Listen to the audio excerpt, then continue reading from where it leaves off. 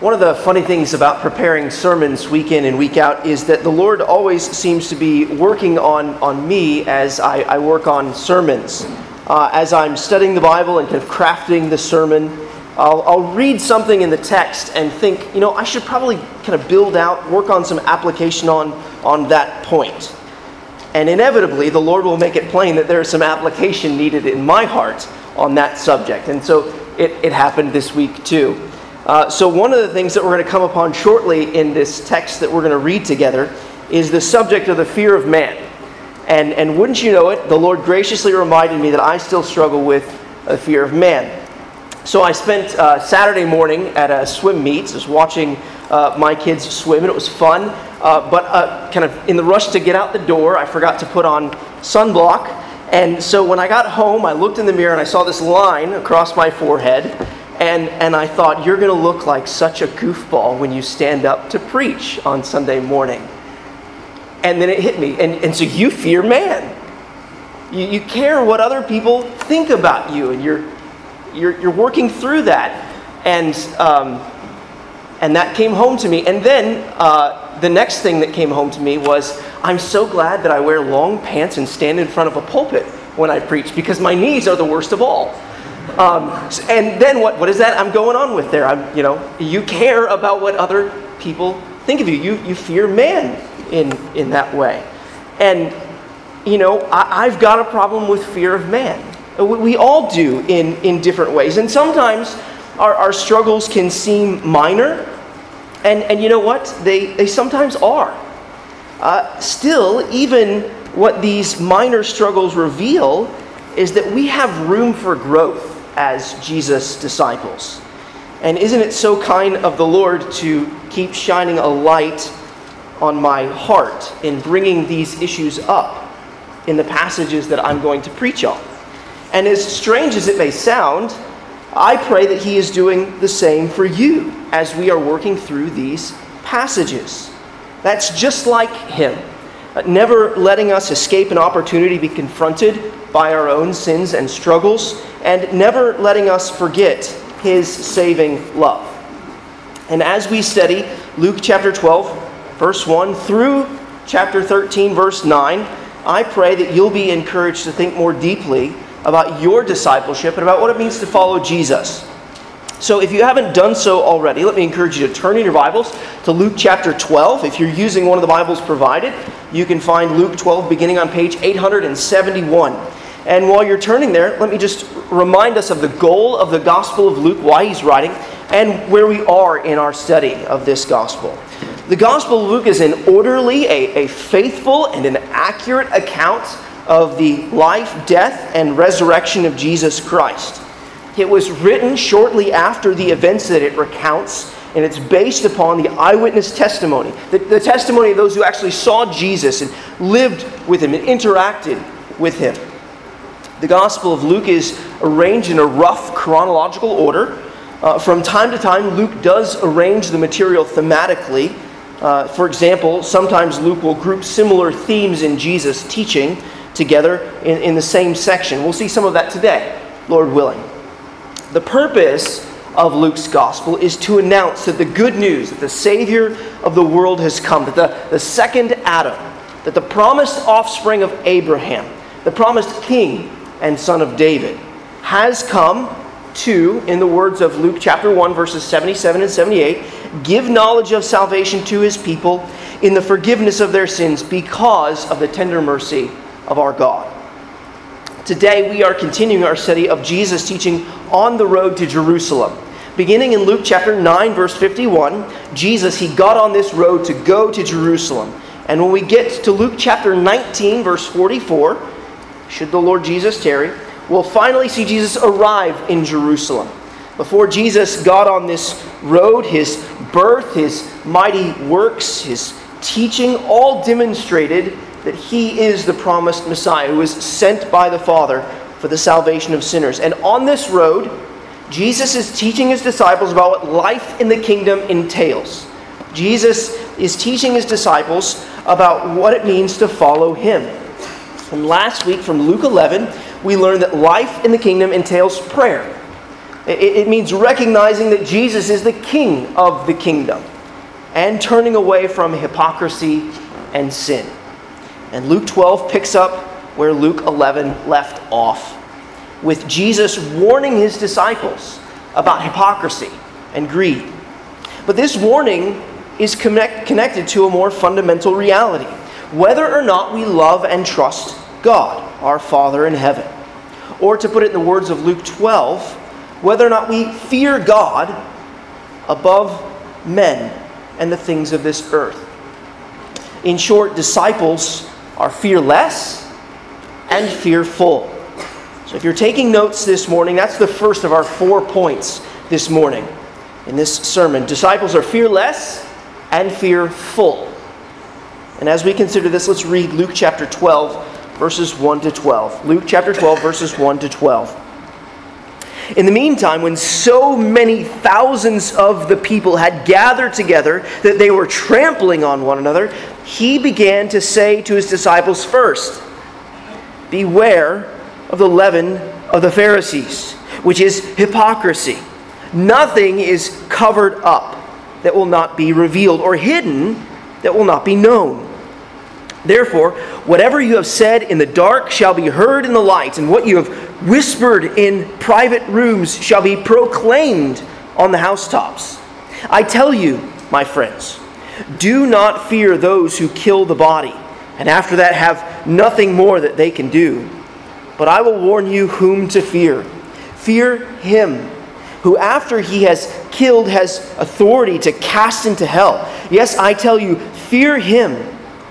Are not 5 sparrows sold for 2 pennies, and not one of them is forgotten before God? Why, even the hairs of your head are all numbered. Fear not, you are of more value than many sparrows. And I tell you, everyone who acknowledges me before men, the Son of Man, will also acknowledge before the angels of God. But the one who denies me before men will be denied before the angels of God.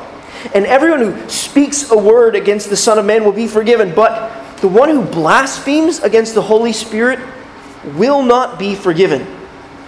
And when they bring you before the synagogues and the rulers and the authorities, do not be anxious about how you should defend yourself or what you should say, for the Holy Spirit will teach you in that very hour what you ought to say."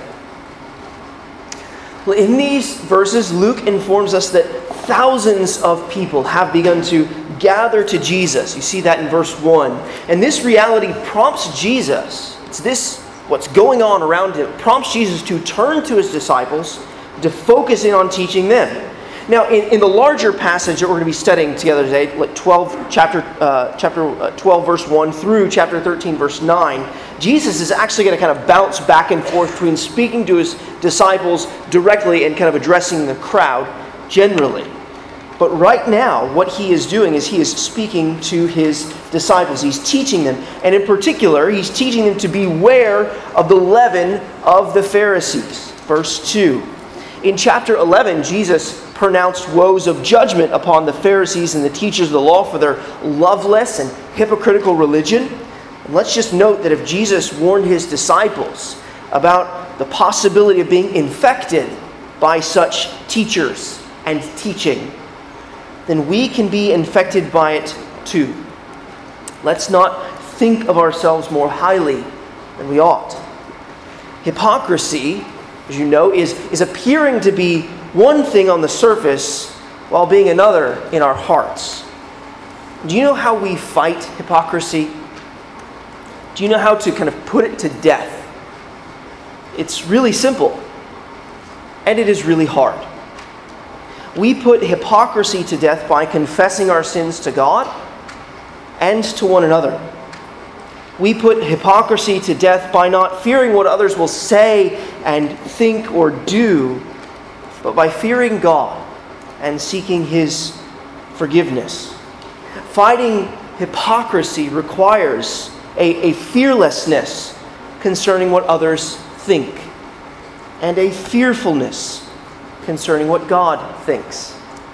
Jesus, you'll notice there in verse 2, wants his disciples to be certain that one day everything will be revealed.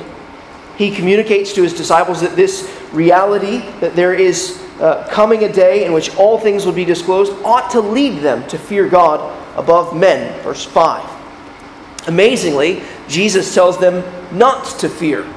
Or perhaps I should say that Jesus tells them to fear the right person. He tells them to fear God rather than man, because God can cast the soul into hell. Hell, the place of eternal, self-conscious torment. Whereas man can only kill the body. God is worthy of their fear, of our fear, of our faith, because he loves us. You see that in verse 7. Let's take in the implications of what Jesus is saying here.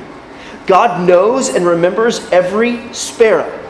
He knows the number of hairs on your head. He even knows the number of hairs that used to be on your head. Do you see what Jesus is doing here? He is working from the lesser to the greater.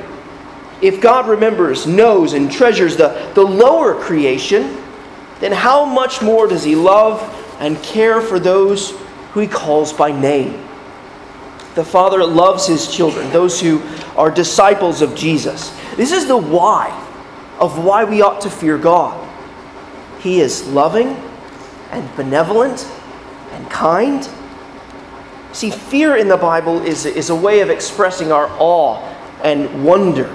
Fear is a way of expressing our faith in God, our confidence that he is our shield and our salvation. He has told us in the Psalms that he is the stronghold and fortress of his people. And that is because he has committed himself. He's committed himself to them in covenant love.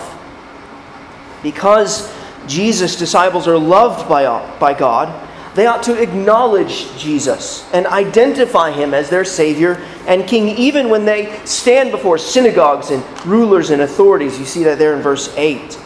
Those who follow Jesus ought to confess him, not deny him. There is even hope for those who've spoken a word against the Son of Man. Verse 10 tells us that they may be forgiven. Friend, have you ever spoken against Jesus? If you've ever mocked or attempted to belittle Jesus, then you need to know that there is forgiveness available for your sin. Don't allow any kind of fear concerning your past obstinacy prevent you from coming to properly fear and love the Lord Jesus. But those who blaspheme the Holy Spirit, by that I think Jesus means by those who deliberately and persistently reject the work of God in Christ as testified by the mighty signs and wonders of the Spirit in his life and ministry. Those who reject that work consistently, persistently, unto the end of their lives, they will not be forgiven. This is bad news for those who suppress the preaching of the gospel in the book of Acts and those who suppress the preaching of the gospel today. This is concerning news for those who oppose Jesus in unrelenting impenitence and unbelief. Jesus' disciples ought to acknowledge him and proclaim the greatness of his name before the men who hold their earthly lives in their hands. Jesus' disciples can be certain that when those trials come, they will have the help of the Holy Spirit in that very hour. Verse 12. That very hour did come for Jesus' disciples. We see it in the book of Acts. And what is most remarkable to think about is just how faithful Jesus was to this promise here in verse 12. That the Spirit would speak through them. If you read the speeches of the apostles, of the disciples in the book of Acts, when they stand before the authorities who are threatening to kill them, they are remarkable words of faith. Most of them, in fact, all but one of Jesus' apostles, lost their lives. But they also found them too. Because of their faith in Jesus, they found that they had life in Christ's eternal kingdom. Jesus' words to his disciples were honest. They were true. After Jesus' resurrection, the apostles were fearless in the face of danger. And that is because they feared God with their whole hearts. Well, having considered how disciples of Jesus are to be fearless before men, but fearful toward God, let's turn and consider our second point. Disciples treasure God and are treasured by God. Disciples treasure God and are treasured by God. Here in Luke chapter 12, verses 13 through 34, Jesus is working out additional implications of what he has already said. And as we begin to consider this truth, the disciples treasure God and are treasured by God, let's read verses 13 to 34. Luke 12, verses 13 to 34. Someone in the crowd said to him, "Teacher, tell my brother to divide the inheritance with me." But he said to him, "Man, who made me a judge or arbiter over you?" And he said to them, "Take care and be on your guard against all covetousness, for one's life does not consist in the abundance of his possessions." And he told them a parable, saying, "The land of a rich man produced plentifully. And he thought to himself, 'What shall I do? For I have nowhere to store my crops.' And he said, 'I will do this. I will tear down my barns and build larger ones. And there I will store all my grain and my goods. And I will say to my soul, Soul, you have ample goods laid up for many years. Relax, eat, drink, be merry.' But God said to him, 'Fool, this night your soul is required of you. And the things you have prepared, whose will they be? So is the one who lays up treasure for himself and is not rich toward God.' And he said to his disciples, 'Therefore I tell you, do not be anxious about your life, what you will eat, nor about your body, what you will put on. For life is more than food, and the body more than clothing. Consider the ravens. They neither sow nor reap. They have neither storehouse nor barn, and yet God feeds them. Of how much more value are you than the birds? And which of you, being anxious, can add a single hour to his span of life? If then you are not able to do as small a thing as that, why are you anxious about the rest? Consider the lilies, how they grow. They neither toil nor spin, yet I tell you, even Solomon in all his glory was not arrayed like one of these. But if God so clothes the grass, which is alive in the field today and tomorrow is thrown into the oven, how much more will he clothe you, O you of little faith? And do not seek what you are to eat and what you are to drink, nor be worried.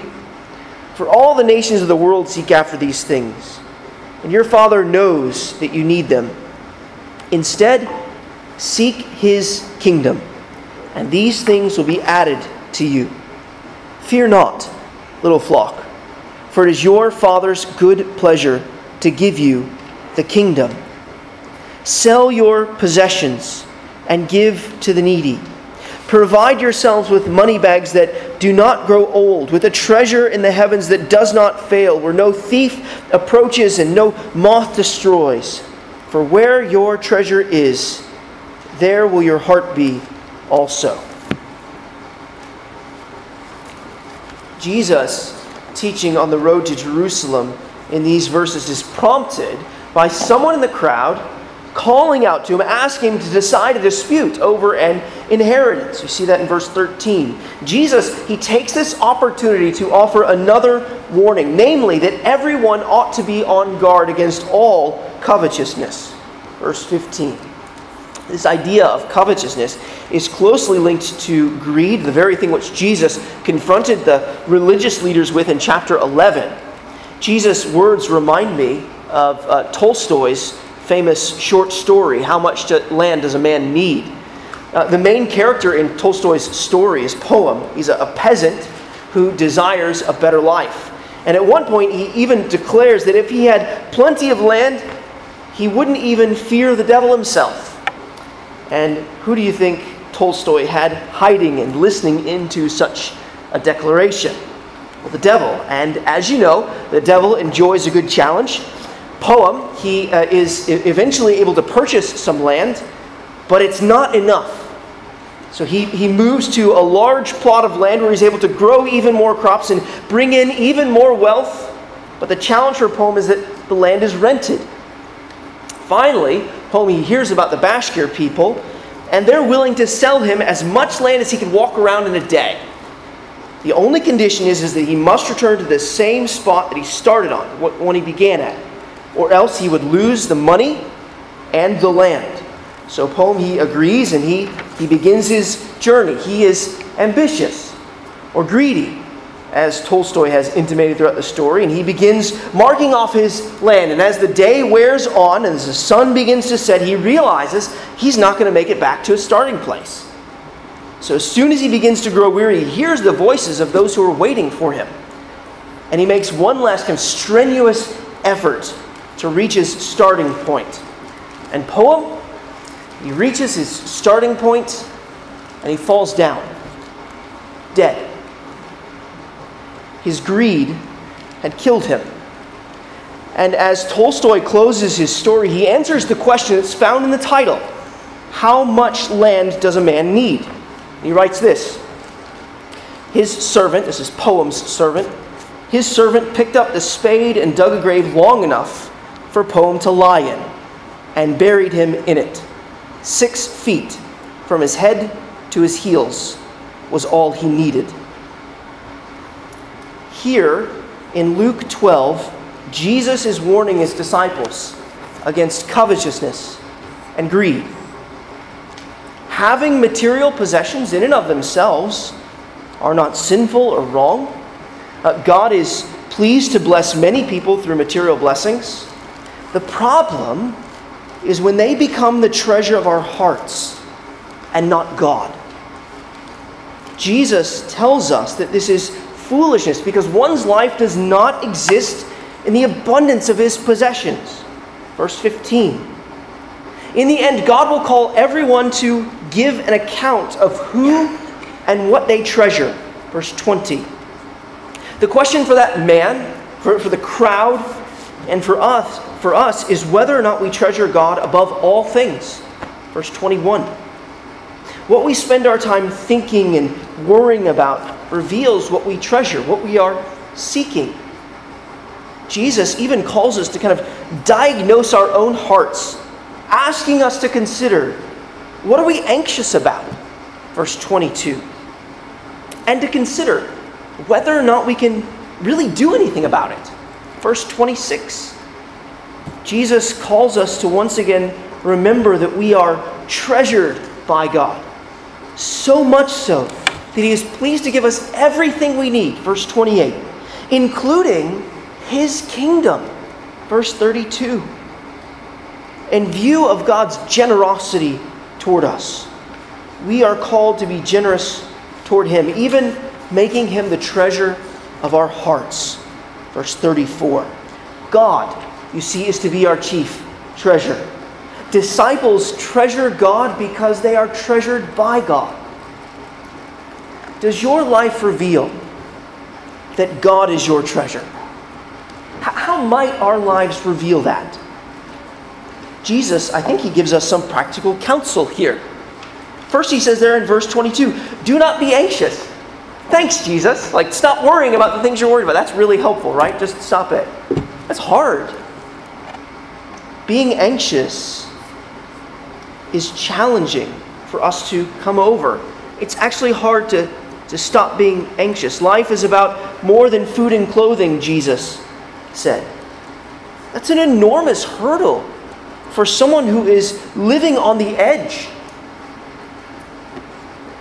Being anxious goes beyond simply being concerned about the basic necessities of life. Being anxious about is being something of kind of a functional atheist. Blocking out the possibility that God can actually help to provide you with your basic needs. God can provide. Jesus also gives the practical advice for those who do have an abundance of resources. We see that in verse 33. If you have an abundance of resources, and many of us here this morning do, then we ought to think about giving a significant portion of that abundance away. Giving it away to the work of the gospel shows love for God, the honor of His name. Giving it away to those in the household of God, in the church, who are in need, shows love for God's people, which is a way of expressing your love for God. We must not think about our material resources in the same way our unbelieving friends and family do. They view material resources as a source of safety and security, even as a source of satisfaction, right? This guy here, right? I've got enough. I can just relax. I eat, drink, and be merry. He's both resting in his resources and he's using them to satisfy himself rather than find satisfaction in God. Finding safety and security and satisfaction in our resources. Our source of safety, our source of security, our only source of satisfaction is God Himself. Material blessings are from His hands. All that we have is His. And we are but stewards over His wealth. What do the members of your church family need? What do your brothers and sisters in Christ need? If you have an abundance, you may have what they need. Yes, we must be wise and faithful stewards, but we must be careful not to feed our fleshly cravings for more comfort, more ease, more possessions, all of those things which the world is calling us to give ourselves to. It is hard not to give ourselves to more comfort, more ease, more possessions. I don't know about you, but I love comfort. It's good to be comfortable. It's good to have air conditioning. It's good to have heat in the winter. What Jesus is calling for in verses 13 to 34 is that we turn our hearts and minds away from building our kingdom to seeking God's kingdom. Our vision has to be outward, not inward. We've got to be busy looking for how we can serve Him and His people and honor His name. This is how we reveal that we treasure Him, the one who has called us His treasured possession. Deuteronomy chapter 7, verse 6. The blessing of being treasured by God, of being His beloved children, ought to encourage two things within us. One, a longing to see our Savior face to face. And two, an ambition to work for His glory until He comes again. This is actually Jesus' encouragement to His disciples in Luke chapter 12, verses 35 to 59. So here we're considering our third point. Disciples watch and work. Disciples watch and work. And as we begin to think about what it means for disciples to watch and work, let's read Luke chapter 12, verses 35 to 59. Verse 35. Stay dressed for action and keep your lamps burning and be like men who are waiting for their master to come home from the wedding feast so that they may open the door to him at once when he comes and knocks. Blessed are those servants whom the master finds awake when he comes. Truly I say to you, he will dress himself for service and have them recline at table, and he will come and serve them. If he comes in the second watch or in the third and finds them awake, blessed are those servants. But know this, that if the master of the house had known at what hour the thief was coming, he would not have left his house to be broken into. You also must be ready, for the Son of Man is coming at an hour you do not expect. Peter said, Lord, are you telling this parable for us or for all? And the Lord said, Who then is the faithful and wise manager, whom his master will set over his household, to give them their portion of food at the proper time? Blessed is that servant whom his master will find so doing when he comes. Truly I say to you, he will set him over all his possessions. But if that servant says to himself, My master is delayed in coming, and begins to beat the male and female servants, and to eat and drink and get drunk, the master of that servant will come on a day when he does not expect him, and an hour that he does not know, and will cut him in pieces and put him with the unfaithful. And that servant who knew his master's will but did not get ready or act according to his will receive a severe beating. But the one who did not know and did what deserved a beating will receive a light beating. Everyone to whom much was given, of him much will be required, and from him to whom they entrusted much, they will demand the more. I came to cast fire on the earth, and would that it were already kindled. I have a baptism to be baptized with, and how great is my distress until it is accomplished. Do you think that I have come to give peace on earth? No, I tell you, but rather division. For from now on, in one house there will be 5 divided, 3 against 2, and 2 against 3. They will be divided, father against son, and son against father, mother against daughter, and daughter against mother, mother-in-law against her daughter-in-law, and daughter-in-law against her mother-in-law. He also said to the crowds, when you see a cloud rising in the west, you say at once, a shower is coming, and so it happens. And when you see the south wind blowing, you say, there will be scorching heat, and it happens. You hypocrites, you know how to interpret the appearance of the earth and the sky, but why do you not know how to interpret the present time? And why do you not judge for yourselves what is right? As you go with your accuser before the magistrate, make an effort to settle with him on the way, lest he drag you to the judge, and the judge hand you over to the officer, and the officer put you in prison. I tell you, you will never get out until you have paid the very last penny. If we're not careful, we may be inclined to think that verse 35 is kind of inappropriately smashed into Jesus' call to treasure God above all else in verse 34. In reality, Jesus understands the urgency of the command in verse 34. When should we make God our treasure? When should He reign as the Lord and Master of our hearts? Verse 35 and the verses that follow answer by saying now, today, and always. Interestingly enough, Jesus' parable in verses 35 to 40 are given for the purpose of reminding us that the Son of Man is coming at an hour which you do not expect. And therefore we must be ready. Verse 40. This is why disciples watch. Jesus seems to have in mind His second coming here. But in that sense, His second coming is also much like His first. No one was really expecting Jesus to step onto the scene as He did. Jesus told us in chapter 11 that this generation, His present audience, would give an account for how they received Him. And the truth is, they didn't receive Him. They rejected Him because they were not expecting Him. No one was ready for His first coming, but now that He has come and told us that we must be ready for His second coming, well then we really must be ready. For He may come, as He says here, at any time. In faith, we must watch for His coming, and while we watch, we must also work. This point is driven home through Peter's question there in verse 40, and Jesus' parable of the faithful and wise manager. If you know that Jesus has come and that He is coming again, then you must be a faithful servant by remaining ready and keeping others ready for His return.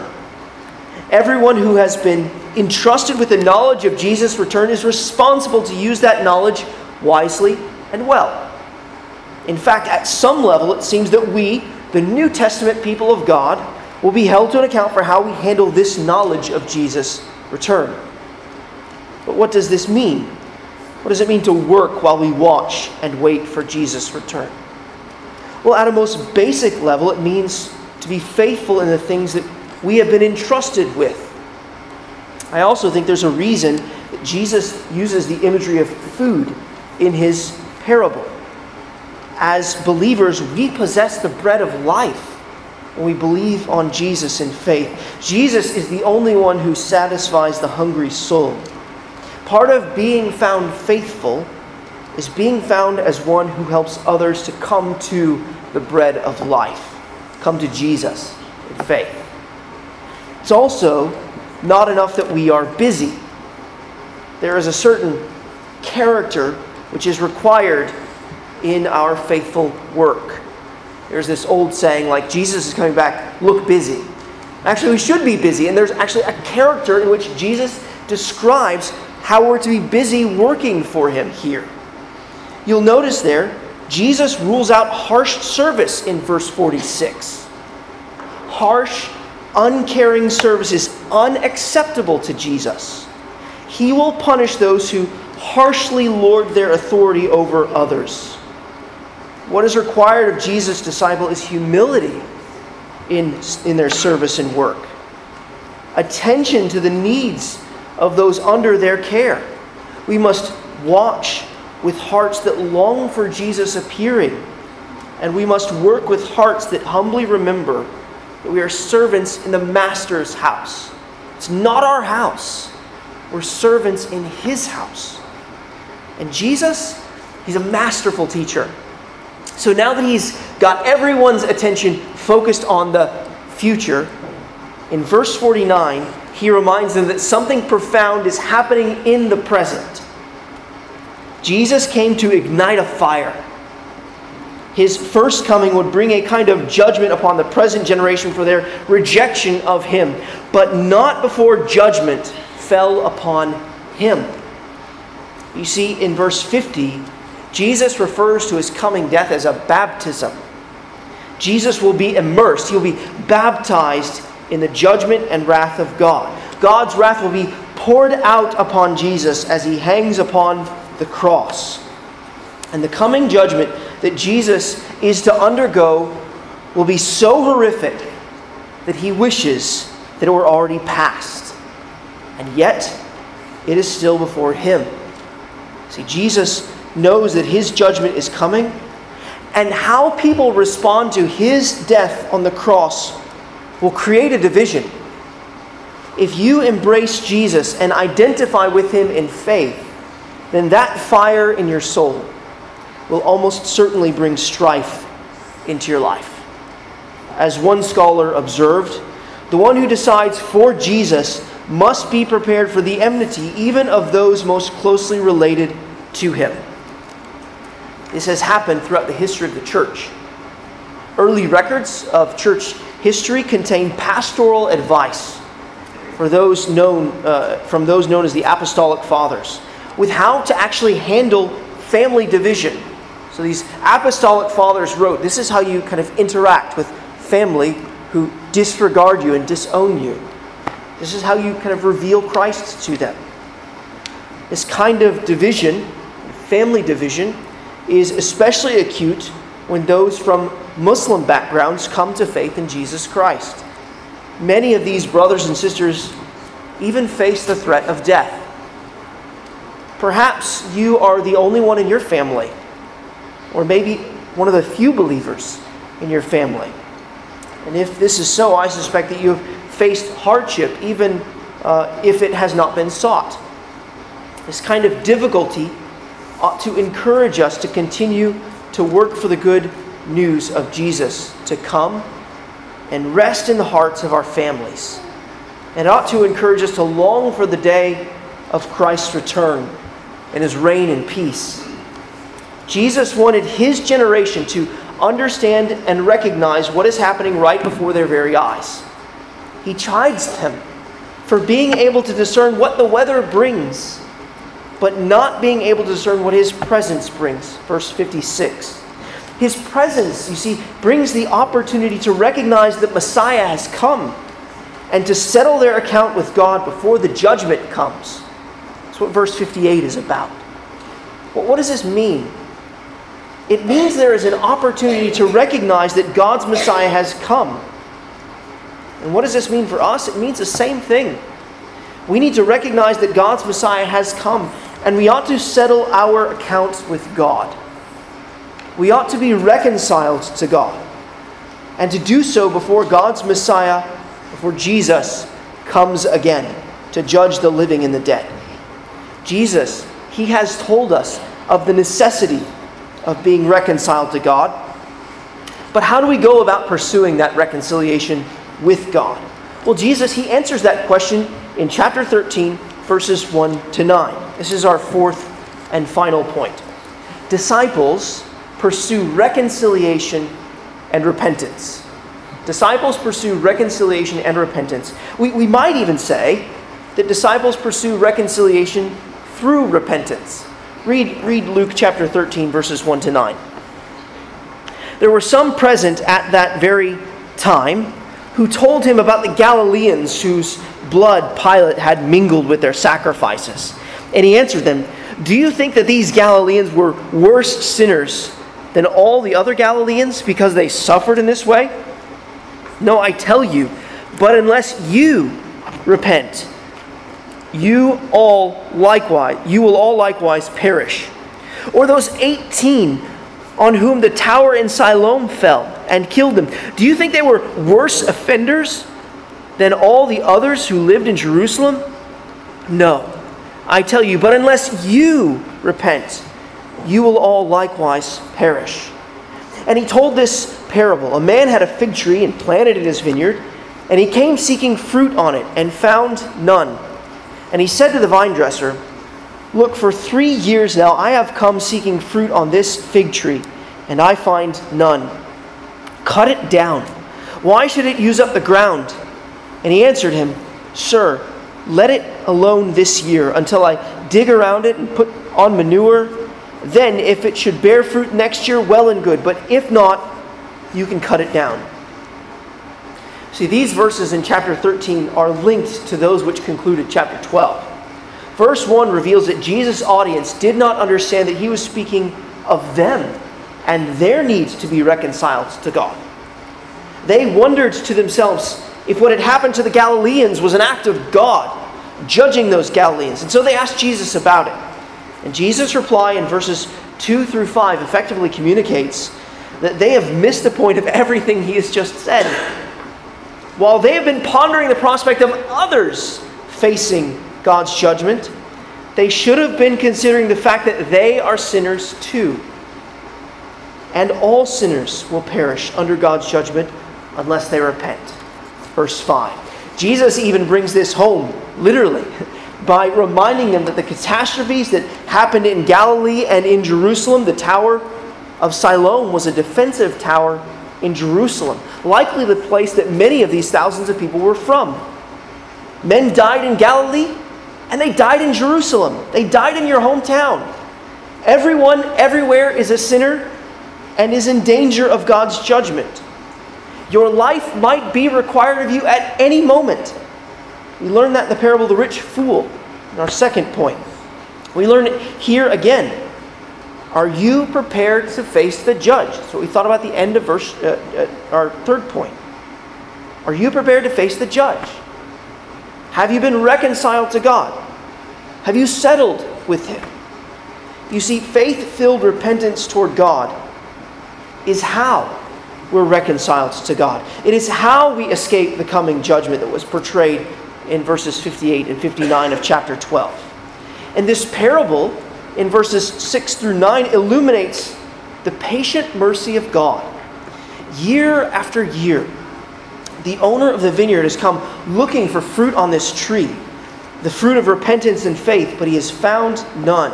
God has been watching and waiting for fruit to emerge, but he has found this tree barren. He is ready to judge the tree. He's ready to cut it down. But his servant appeals to him, asking for one more year.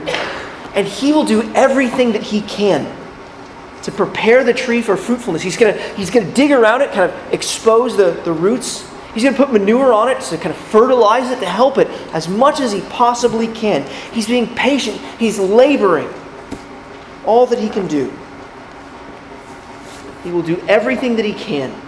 And then, if after another year it does not bear fruit, then it will be cut down. What must that tree do to escape the axe of judgment? It must produce fruit. Produce fruit in keeping with repentance and faith in Jesus Christ.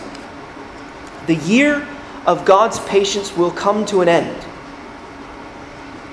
The era, the time that God in His sovereign plan and providence has allotted to the preaching of the good news of Jesus Christ will one day come to an end. He is being patient. Simply because he is being patient now does not mean that he will be patient forever. In fact, in Acts chapter 17, verse 31, we learn that God has fixed a day on which he will judge the world in righteousness by a man whom he has appointed.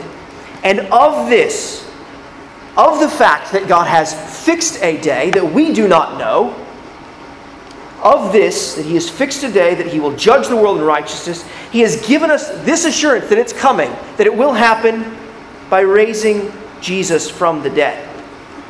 See, God has told us in time that all of this is coming. He's proven it to us. He's given us assurance of this by raising Jesus from the dead. And do you know what comes before that declaration of the coming judgment in the book of Acts? An invitation to repent. Paul says the times of ignorance that God overlooked, but now he commands all people everywhere to repent. Children, youth, young adults.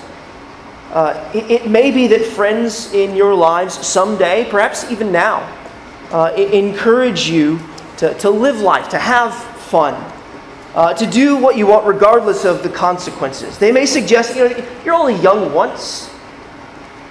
That today doesn't matter. You can kind of grow up later. So do what you want today. There are a few problems with that kind of thinking. One problem is that in the eyes of God, every day matters. Every day is the day to honor him. The other problem is what Jesus mentioned in Luke 12 in the parable of the rich fool, and what Jesus is mentioning now here in Luke 13. We are not promised tomorrow, and we should not put off repentance. Now is the time to turn to Jesus in faith. And to everyone here this morning, I want us to recognize that when thinking about the coming judgment, we must be careful not to do what those in Luke chapter 13 verse 1 did. Did you notice they depersonalized the implications of what Jesus was saying and asked about other people? And you notice how Jesus, in his language, turned it back to them. You, Jesus said to them over and over again, unless you repent, you will perish. Friend, I've got to ask you, have you repented? If you do not, you will perish.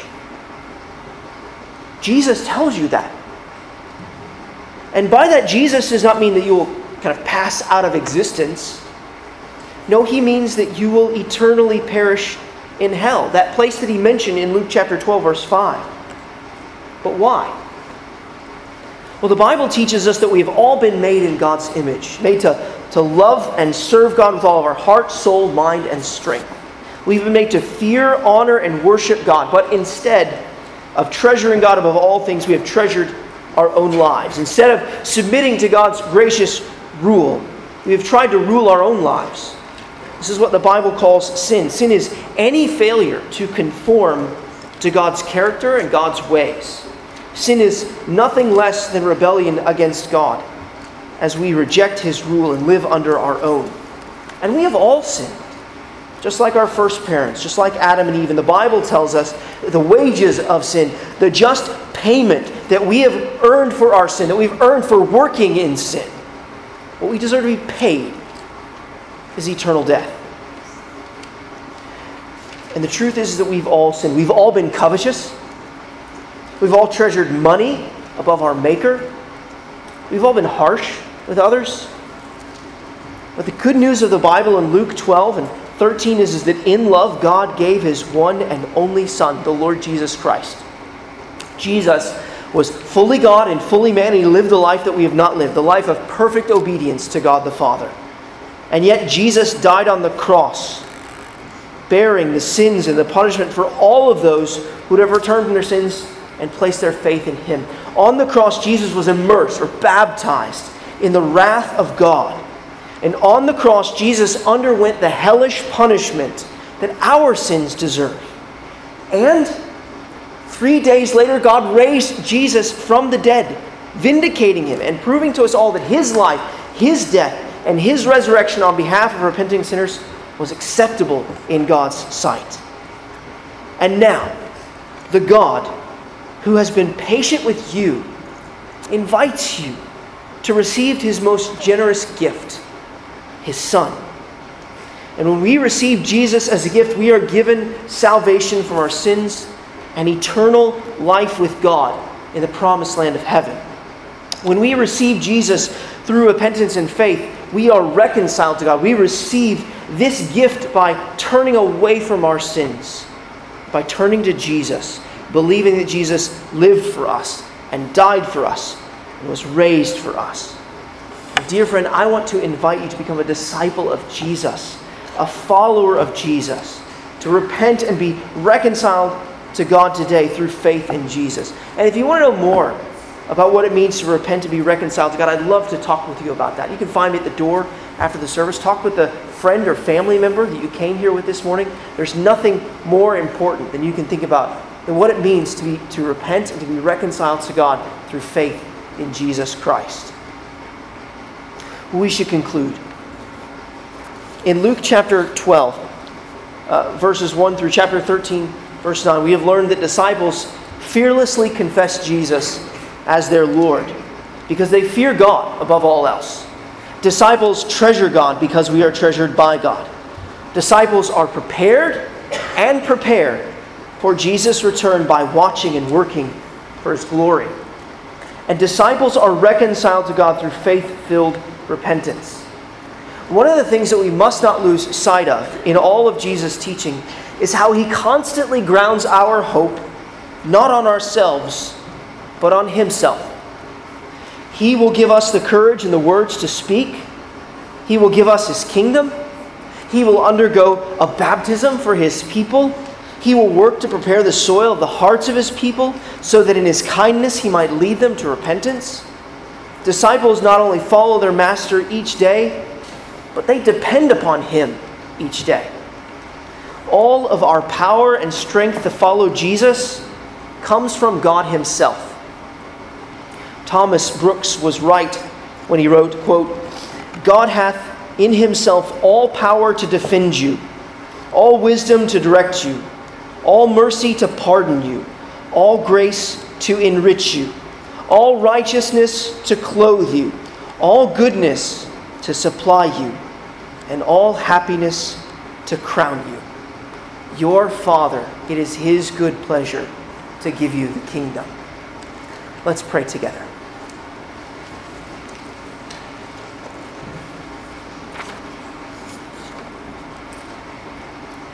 Heavenly Father, we give you thanks for this teaching from Jesus, even as it is so often hard for us to hear. We give you thanks for the encouragement that we can draw from the disciples of Jesus who fearlessly proclaimed him because they feared you. Father, we are challenged by this call to treasure you above all things, even above the treasure that this world holds out to us. Father, we ask that you would help us to watch, to be looking for and longing for Christ's return, and cause us to be faithful as we work and labor until he does. Father, each day, give us the gift of repentance and faith. Help us to believe in the righteousness of Jesus Christ, even as we endeavor to put off our sin and to turn away from it. Remind us that the Lord Jesus is our whole hope. And it is in his name that we pray. Amen. Our final song is entitled Amazing Grace. How sweet the sound. It can be found in the insert in your bulletin. Let me encourage you to go ahead and pull out that insert. Yes, we are going to sing all 7 verses of Amazing Grace. This morning we had the privilege of being reminded that it's our Heavenly Father's good pleasure to give us the kingdom. Or as we'll sing in third verse of this song, his grace will lead us home. So let's sing Amazing Grace, how sweet the sound. Please stand as we sing.